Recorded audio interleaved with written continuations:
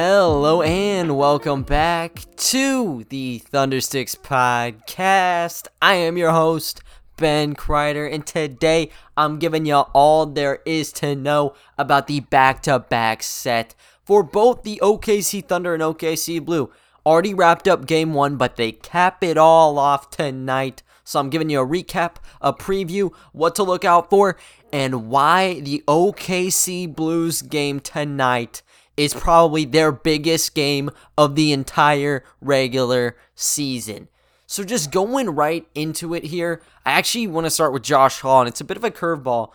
Honestly, I think I may have briefly talked about this in my last episode, but just to make sure if I didn't, Josh Hall, he got called back up. So he is with the OKC Thunder. He was with them and he was available for their past game against the Dallas Mavericks. Didn't end up suiting up, did not play. But I just think it's interesting that they kind of gave him a call up because he only played one game, wasn't that impressive. Whatever, he found himself up anyways, and maybe he was like injured and he's off that injury list. They want to see him play right now before everyone else comes in. And you have to imagine there's going to be a flurry of changes kind of filtering in and out of this roster right now. So he may actually end up having rotational minutes when we get to the second half of the season. I don't know if he's going to be playing tonight against the San Antonio Spurs, but I just think it's interesting that they call him up.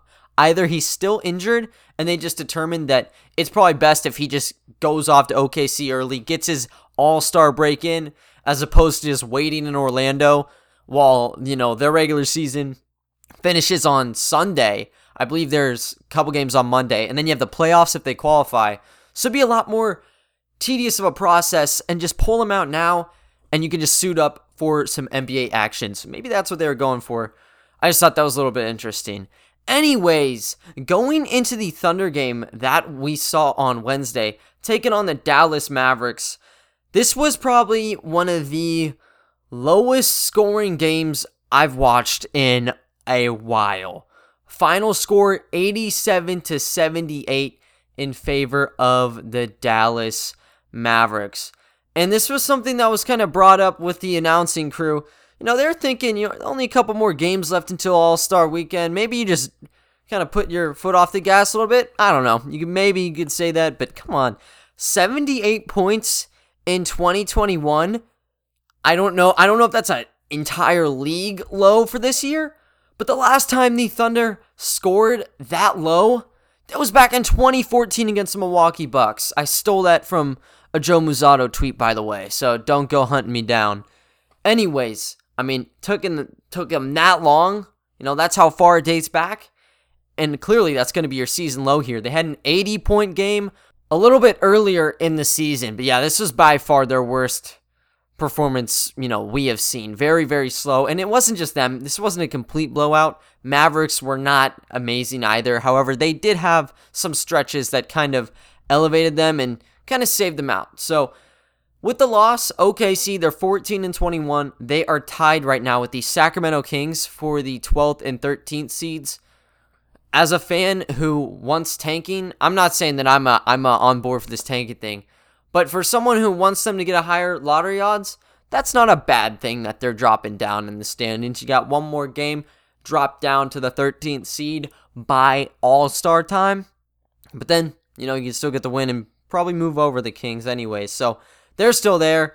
And then for the Dallas Mavericks, that was their final game of their first half of games. And right now, they're sitting at 18-16, so right above that 500 mark. And even with that being said, they're still only the 8th seed. And the Golden State Warriors are right below them with a pretty similar stat line. I think they're 19-17. However, I think they might have lost like a tiebreaker or something, so that's why they're a little bit down. Anyways, Dallas Mavericks, they're clinging on to that 8 seed for dear life, and they're way above the 500 mark. Not way, but, they have a little bit of cushion here. They can take 2 games, and you're still sitting above that horizon line, so, maybe they're all geared up. Didn't have Doncic to play because he was tending towards back soreness. Maybe they just want to rest him up for the All-Star game because he's going to have a huge role on there being a starter. Definitely deserves it. But yeah, just don't want to have any silly injuries go in the way. So just get his rest in. He gets this day of rest, and then Sunday he goes back into playing, and then another mini break for him. So there you go. For the Thunder, I mean, they didn't have Diallo, George Hill. You already know with George Hill, he's going to be gone for probably a long, long time. And then Hamidou Diallo, he's just gone for this one in the next game. So in the game, I mean, Dallas, they kind of started out pretty smoothly without him. They had Jalen Brunson filling in, one of the better backups in the league. So they got up to a 13-7 lead. And then Darius Bazley, he actually rounded off 5 straight points, and he could have got it to 7. He got to the line, clanked both free throws. But regardless, they got on an 8-0 run because of that. So they were in the kind of the driver's seat here. And then they kind of just started moving back and forth. By the end of one, Mavericks were up just 25-23. Kind of just continued that. Second quarter, same slugfest. Mavericks up 49-42. And, you know, the reason you have such a low scoring game from both teams, they just couldn't make anything from downtown. So in the first half, OKC, they were 1 of 10 on threes, and Dallas, they didn't hit one. It was 0 of 7, so they were right down low pretty much the entire time, trying to get the refs to put some air in their whistles. And going into, you know, the second half, that was still kind of the motive here, and it really was still that penetration contest that I'm talking about. The first real momentum shifter in what got the Mavericks the game was their mid-quarter play in this third. So they ended up hitting a stretch of threes. They were getting inside, getting these stops. They go on a 7-0 run, and they get a double-digit lead in this game, and they kept going. Nothing was working for the Thunder. They built up this run to 18-4. Say goodbye. Unless you have a crazy amount of offense, you know, in the final 15 minutes or so, you're absolutely done with. So they kept it up. They were up pretty huge here. We're talking 22 points. But then the Thunder, they were able to get a 7-2 run to end it. But Mavericks, regardless, they were still up 75-61 heading into the fourth quarter. And whenever you're only dropping 61 points in the first 3, you're pretty much doomed unless you get a real star performance out of somebody. They didn't really find it here. They were able, in the end of this thing, to make it close and narrow it down to single digits. But, I mean, they had to play near perfect to do it. And Dallas, it wasn't like they just gave away 13 points to let them down to 9 again. I mean, it was just kind of back and forth stuff, and they kept shipping it down. So, it wasn't like OKC was just running the tables here. They had to fight for it. You know, I think they should be commended for at least cutting it down to 9. But yeah, it just was not enough. One quarter's not going to do it for you. You got to win all 4 of those things, or just end up with the most by the end of the game. And they did not do that. And it's pretty crazy kind of how this game worked out, because neither side posted quality numbers whatsoever. Field goal percentages for both teams in the 30%. Shooting from downtown, low 20%. And I think the decisive factor here, whenever you have to take those away, it comes at the line. Dallas won that. And OKC, they get to the line, but they just have not been making their free throws as of late. They shot 11 of 17, which that doesn't sound bad, but that's 64.7%. You don't want to be there. Dallas shot 15 of 19, 79% roughly. So that's kind of where you start looking towards maybe how they got to these critical parts of the game and how they won. And it really was, you know, whenever they started getting that 3. If it wasn't for their third quarter, Thunder probably would have ended up winning, but, you know, you can't really just blame it on that right there. It comes down to all 48 minutes. Anyways, Porzingis kind of led the charge with Luka gone. Porzingis is amazing when he's healthy. Clearly, he doesn't really play 82 games for you. He always has some sort of injury going on. He had 19 points. Tim Hardaway Jr. off the bench also had 19 for them. And they even had more production from some of these wings. Josh Richardson, 16 points. He already had double digits, I believe, by halftime. Jalen Brunson did not. He had 11 points, but he was helping to distribute the ball around, and so was Trey Burke. He comes in. Really, he's never playing when Doncic is available. Since he's gone, he takes Brunson's minutes, and he puts up 9 points and 6 assists. So he really is that kind of Jordan Clarkson guy that I was mentioning in the last podcast. Now, clearly, completely different here because Clarkson's not looking to pass. He's looking to shoot all the time. Burke does that, but he can lean on the playmaking skills. So you don't want to kind of just take him too light because that's why he'll give you production like that really in a matter of no time. Anyways, for the Thunder, though, clearly not too impressive. I think Mark Daigneault kind of said that this was not a great offensive game for either team. And yeah, that's 100% true. Like, the leading scorer for the Oklahoma City Thunder only had 15 points, and that was in SGA. He had 15 here, but he shot 5 of 15 from the field. Teams are really trying to swarm SGA, and he shot 1 of 5 from distance. They kind of want to test SGA from 3. They don't want the drive-ins because they know that's going to be easy passing lanes. Just keep kicking it out till you have a wide open man at the perimeter. Whoever you want, they'll pass around to get where they would like to on the floor. But if you cut that off, you just pressure him immediately. Give him that 3. Let him do his little signature like snatch back. Do whatever. Get that shot off. Not falling. It's going to be a tough night for Shai Gilgeous-Alexander when defenses are kind of employing so much of their energy onto him. And whenever other people just can't make it, it hurts a ton. One person who continued to make shots was Ty Jerome. He's been Mr. Consistent through the first 3 games. 5 of 7 in this game. He ends up with 13 points, 3 rebounds, and 2 assists. He's just so fluid when he plays. You can put him anywhere you want. And that's what's so great.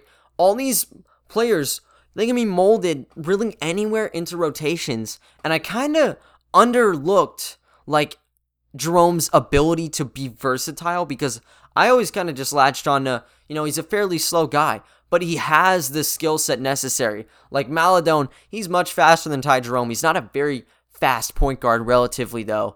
He gets it done in the pick and roll, and you have to make it up in the pick and roll. Ty Jerome's good, but I didn't know he's this good. So he's good in the pick and roll, but the thing that has made him so just elite and difficult to handle is the 3-point shot. Teams, they'll guard up on him when he's right outside the perimeter, but the shots that he's been taking, and this is from, his days back in Orlando too. He's shooting way downtown, limitless 3-pointers. No one really is going to guard that because it's Ty Jerome. He just got back from playing in Orlando, and with the Phoenix Suns, he wasn't even a 30% 3-point shooter. That was a fluke season for him because he's making these shots at a high clip. Left wing, top of the key, does it wherever he wants. He hasn't even made a corner 3 yet. And as you saw from some of his Blue games, the corner 3 could have been his bread and butter in some of those situations. He's made double team 3s right off of inbound passes, just knocking down 2-3 of them in one sitting. So you haven't even seen the full potential of him from downtown, but going inside is really where he's kind of scratched the surface, but he's not all the way there yet. I think he's really been used more off the ball, like a catch-and-shoot player. He'll stop, pop, if you would like him to. I know Darius Bazley had an amazing stop-and-pop play, like I'm mentioning here with Jerome. But, yeah, he's not really as quick, so he makes it up in other aspects. And that's why I kind of love Ty Jerome here. Darius Bazley, he got a double-double with 11 points, 10 rebounds. Already said he got 5 of them in a matter of a minute. And one of those was that pull-up 3 that I was mentioning. 3 of 11 on this game. And, it's kind of hard to blame him. Everyone just had that. Everyone was cold, And I think he was 2 of 6 from 3. So it's good to know at least he was shooting quality from outside. And 33%, that's good for Darius Bazley. Driving in's kind of where it's what? How are you not shooting that well? He was taking on a mixture of Maxi Kleber as well as Kristaps Porzingis in this game. But, yeah, he just could not get around either of them, really. He was trying to drive in, but not getting much. I do think that his activity around the basket needs to be mentioned, though, because he leads the team in rebounds yet again in this game. Horford wasn't able to go out there.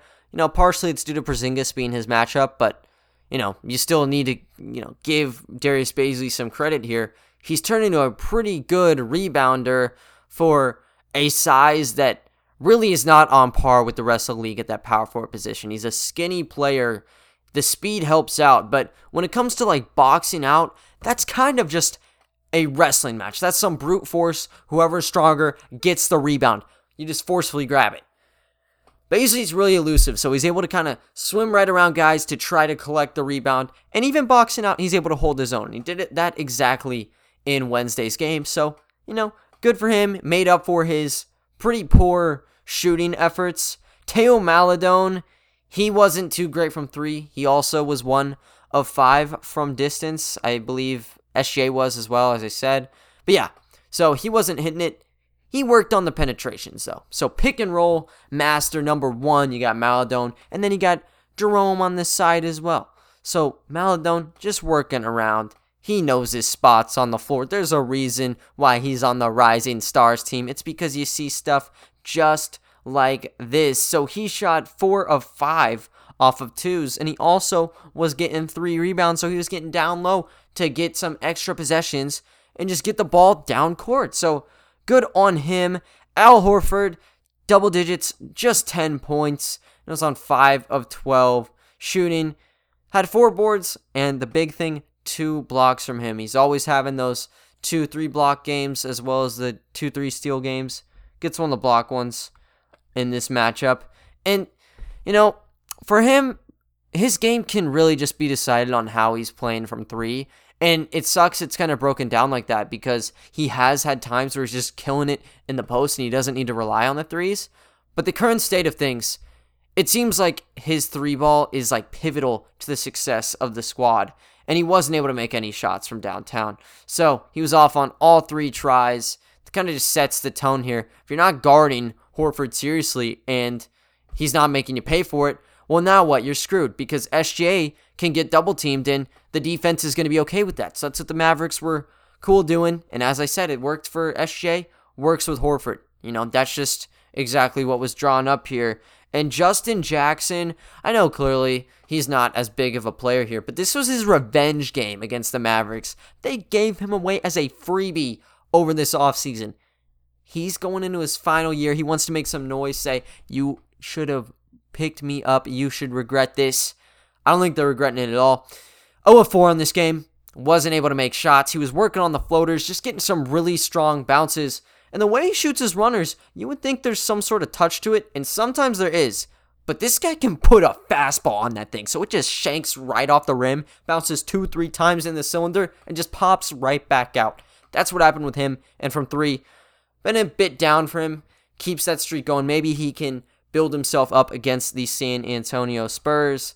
Main thing from this one, though, the 20 assist game streak is over. It's gone.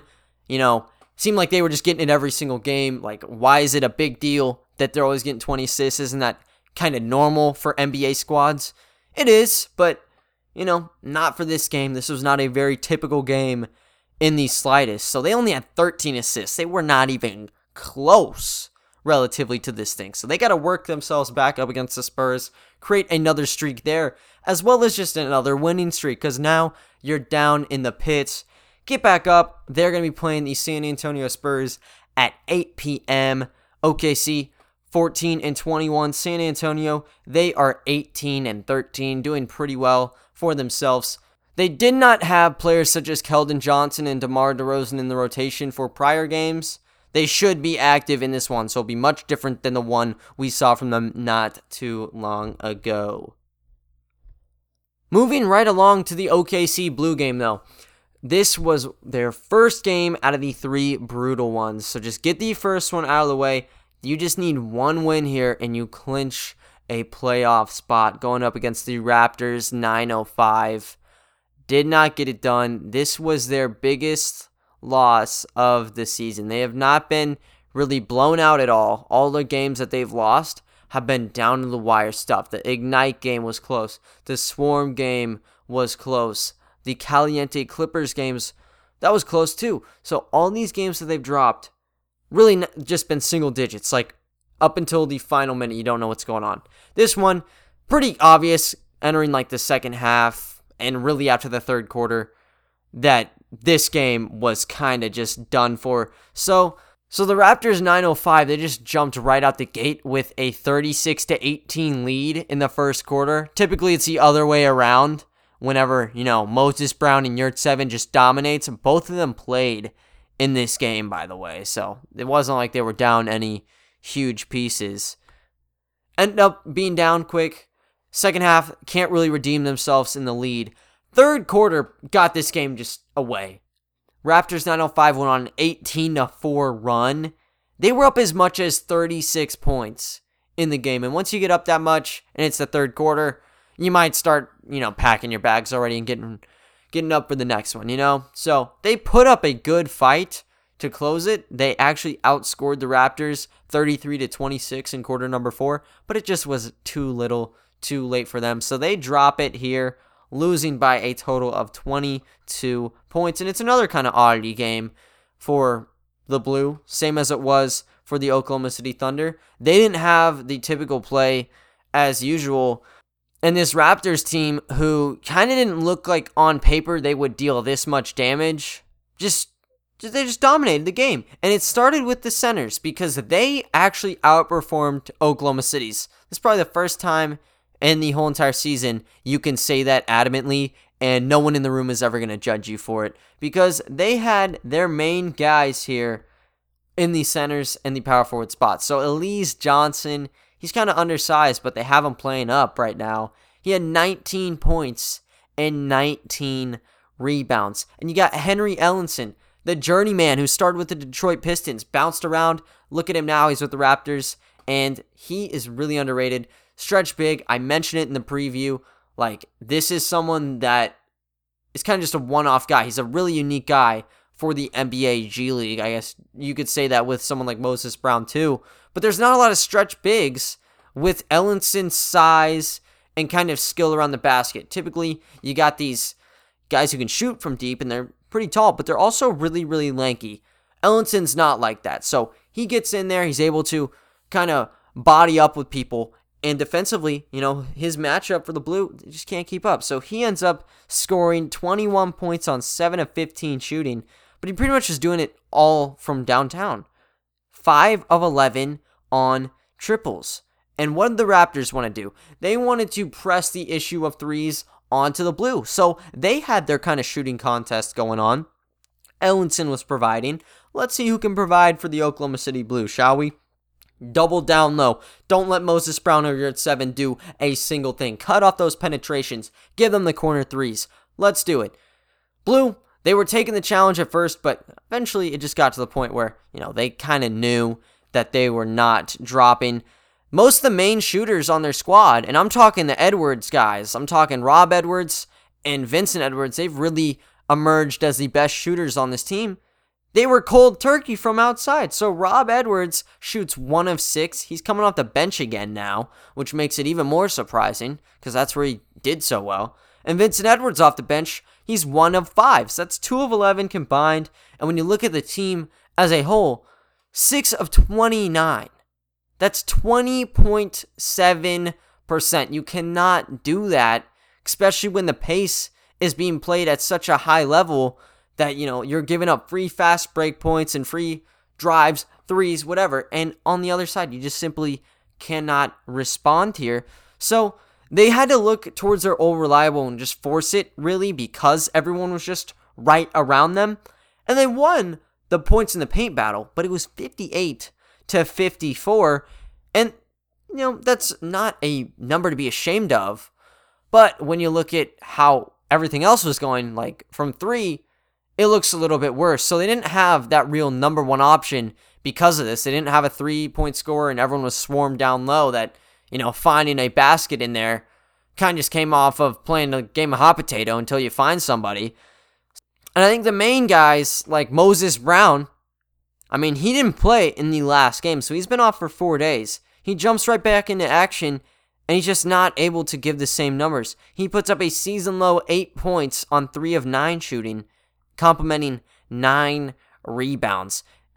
And as said, on paper, this is a 20-plus point outing for Moses Brown. 6'7". That's how tall Elise Johnson is. Moses Brown, 7'2". Johnson swarmed him. Everyone swarmed him. Hurt a ton. Now you look down to your bench stud in Omer Yurtseven. And I think maybe this is something that might, like, in quiet chatters be talked about. Like, should we have just pulled Yurtseven from the bench? Because he was playing better than Moses Brown even before Brown took that rest day. Like, Yurtseven was averaging 25 plus points, 9 plus rebounds a game, and 2 blocks in the last 3 ones. So gets relegated down to the bench squad, and he's all right. He shoots 3 of 5, gets to the line twice, gets 10 points and 7 rebounds, only having to play 19 minutes, but you don't have enough run on the floor, and the attention's not just there for you, so he can't chip in that double-double that we're used to seeing, even when he's playing off of the bench.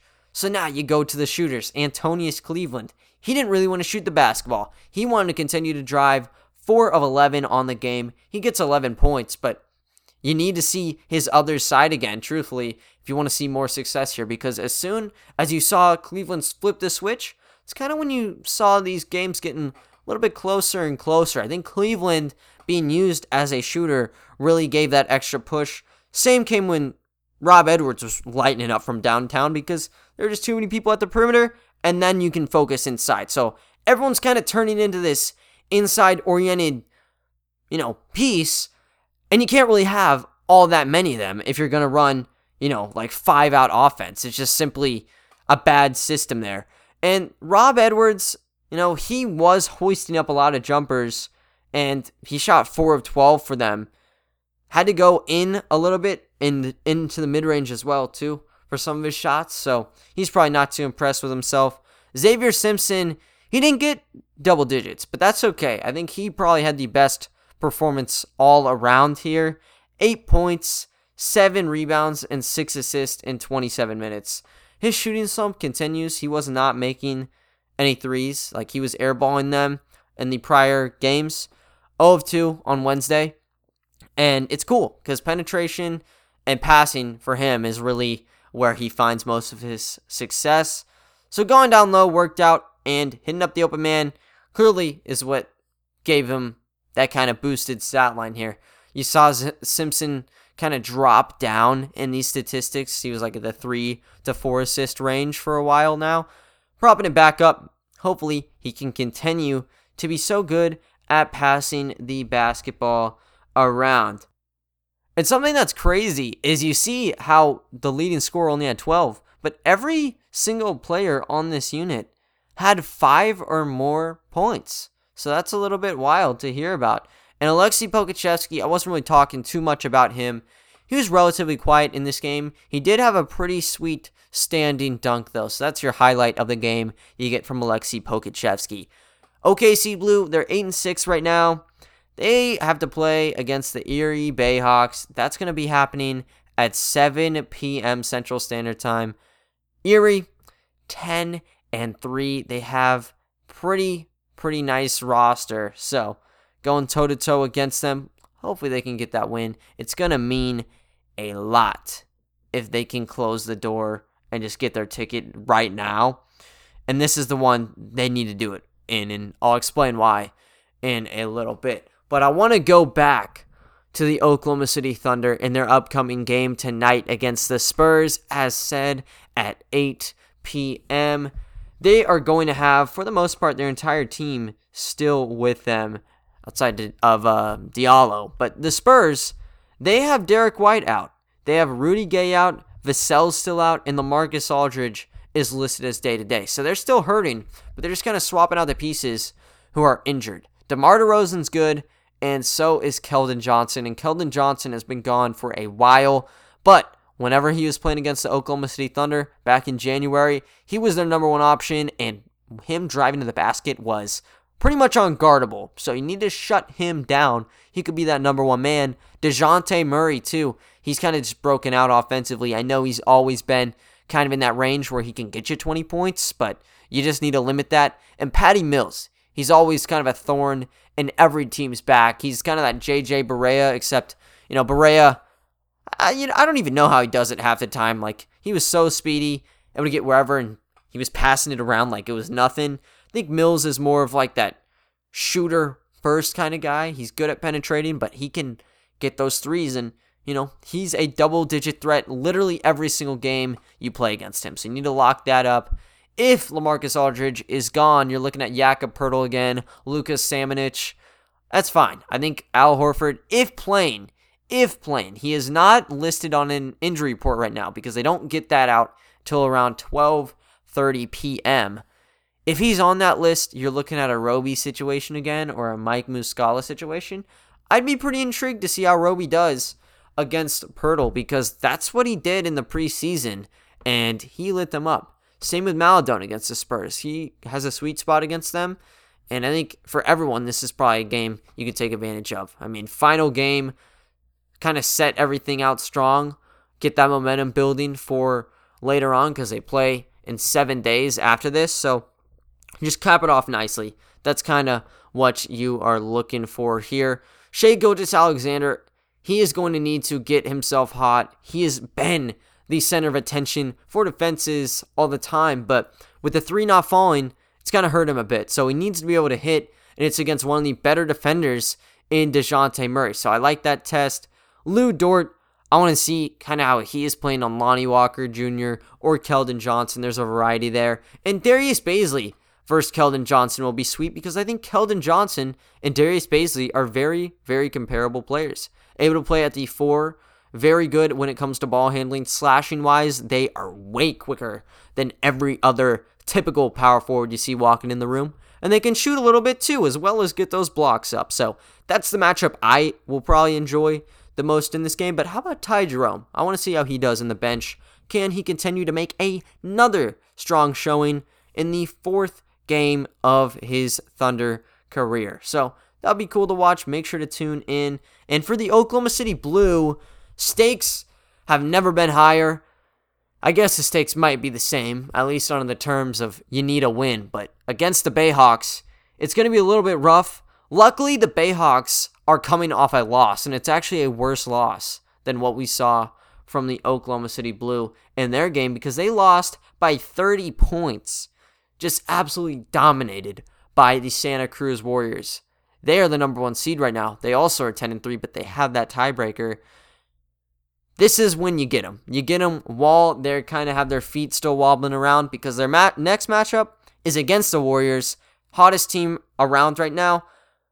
They're not going to be fazed by anything. So you're going up against a full head of steam unit with the Warriors, and the Bayhawks, I think, as I said, with their previous game against the Raptors, like they don't want to bench anyone. They don't want to see the OKC Blue in the playoffs. So they're going to go right at them.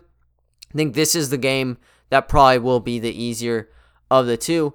They still have some great players, though. They have Wenyen Gabriel, who is a pretty nice power forward to center, 6'9", averaging 19 points, 9 rebounds a game. Also have Jordan Bell. Jordan Bell had that experience with the Golden State Warriors. Then he was kind of just ping-ponging around squads. Now he's in the G League, but he's still doing great. I mean, he's almost averaging a double-double with 17.6 points and 9.3 rebounds. So this is kind of like the Raptors in a sense that they have some established people at the 4 and 5 positions. However, Ellenson can stretch the court. I'm not banking on Gabriel or Jordan Bell being able to hit from very deep ranges. Have some good guard play to kind of help complement that lack of shooting, though. And it starts with Justin Wright Foreman. I thought he would be a steal coming out of Hofstra. He really has not broken out or anything, but he's playing good here. He's averaging 12.8 points, 2.2 rebounds, and 2.2 assists.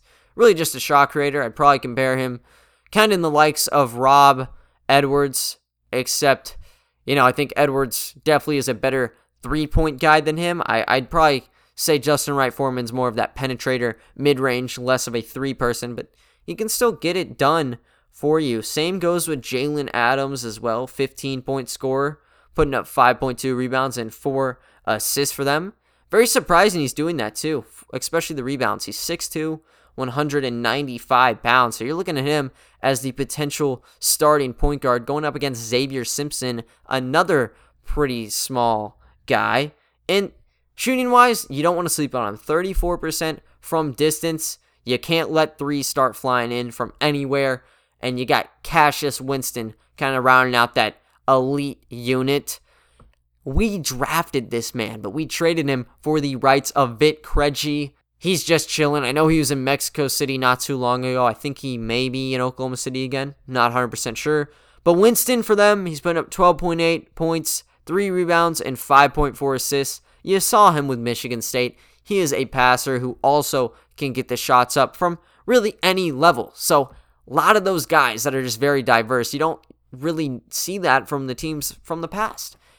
The first half of the schedule was very easy. Now you get into more of these stacked lineups where I'd say competition's a little bit more evened out. But I say that, and the Blue don't even have their playoff spot, so maybe it's not that evened out anyways. It's going to be a total jousting match, and even off the bench, they have a great supporting 1-2 punch, I'd say, in Omari Spellman and Yoli Childs. Childs was great with BYU, and Spellman, he's had NBA time before, so nothing's going to be easy for Brown and Omer Yurtseven. I think, though, they don't have any 7-footers on the roster. Maybe if they're not all in on stopping the paint, you can get Brown active on the glass. You can get Brown on those easy hook shots. And Omer Yurtseven, too. He's great down low, but he can also stretch it out. If Omer Yurtseven gets the 3 going and you can kind of provide room for some of the guards, such as Ryan Woolridge, to attack, I'd say that's probably your sweetest bet here, but you need to get that 3 established. I want Antonius Cleveland shooting the basketball. I want Rob Edwards shooting the basketball. I want Vince Edwards. I want everyone shooting the basketball, honestly. Pokachevsky, I don't know. I mean, he's going to have either one of those up and down games. He needs to come up huge, though. When you play him, you kind of know going into this, it's kind of a boom or bust thing. And when he is booming, you're winning this basketball game by 30 points. And you're, at the snack bar, you're getting your popcorn when it comes time for the fourth quarter. But when he's not in a good game, he's having that slump, that's when you kind of get into dangerous territory here. So make sure that he's able to perform well. If he gets a little bit on a down game, I don't know if he'd take offense to this, but if there's more consistent people, you need to play them. This is a must-win game, and, if you hurt a couple feelings along the way, I know that that's rough, but if you need to bench someone, a usual starter, do it. You need to get a win here because, the fate is in their own hands. They need to win one of these next 2, and they're good to go. They can make it technically if they lose out, but it's going to be a much more tedious process. I don't know why they'd even be thinking of that right now. They shouldn't even have that in the back of their minds. They need to be thinking, win one of these games. The alternative of them making it really has to do with the G League Ignite winning today. They play at 3 p.m. against the Rio Grande Valley Vipers. We own the tiebreaker against Rio Grande, so if they end up losing, they're pretty much out, and we have that advantage of them.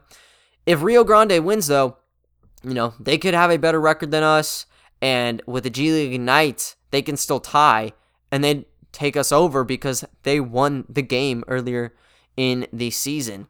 Only real scenario where I don't have a straight-up answer, it comes with the Westchester Knicks, because if they win out and we lose out, we'd have matching records. However, that is one of 2 teams we have not played yet this season, so it'd be a bit of a toss-up. Anyways, they need to win this game, and whether it's against the Santa Cruz Warriors or these guys, just win, and quite frankly, just win out, because there's so many people kind of in this bottom level. You don't want to be playing a top 3 seed. You want to be, honestly, I think the sweet spot is the 4 spot, because, you have just way too many guys up top. The Bayhawks are great, the Raptors are great, and so are the Warriors. Kind of get in the middle. How about play the Delaware Bluecoats? That's like the dream situation, but you don't want to go stargazing when you haven't even gotten out the telescope. I don't even know if that's a good enough analogy, but yeah, they're not even there yet. So win, that's all you got to do. So simple as that. I'll make sure to recap both of these games for you guys. And, Blue season continues to kind of truck along. Thunder season, it's going to go on standstill for another week because of this All-Star break. So I'm going to keep you guys up on these latest stories. Maybe I'll do another one of these kind of deals where I ask you all for questions. I know that was kind of fun to do. Maybe you guys would enjoy that. You already know, if you want to hit me up, you just got to click my name in the episode description. It will take you to my Twitter. You can chat with me there. But other than that, though, guys, that is going to wrap up today's episode. I thank you all for listening, and I will talk to you all next time. See ya.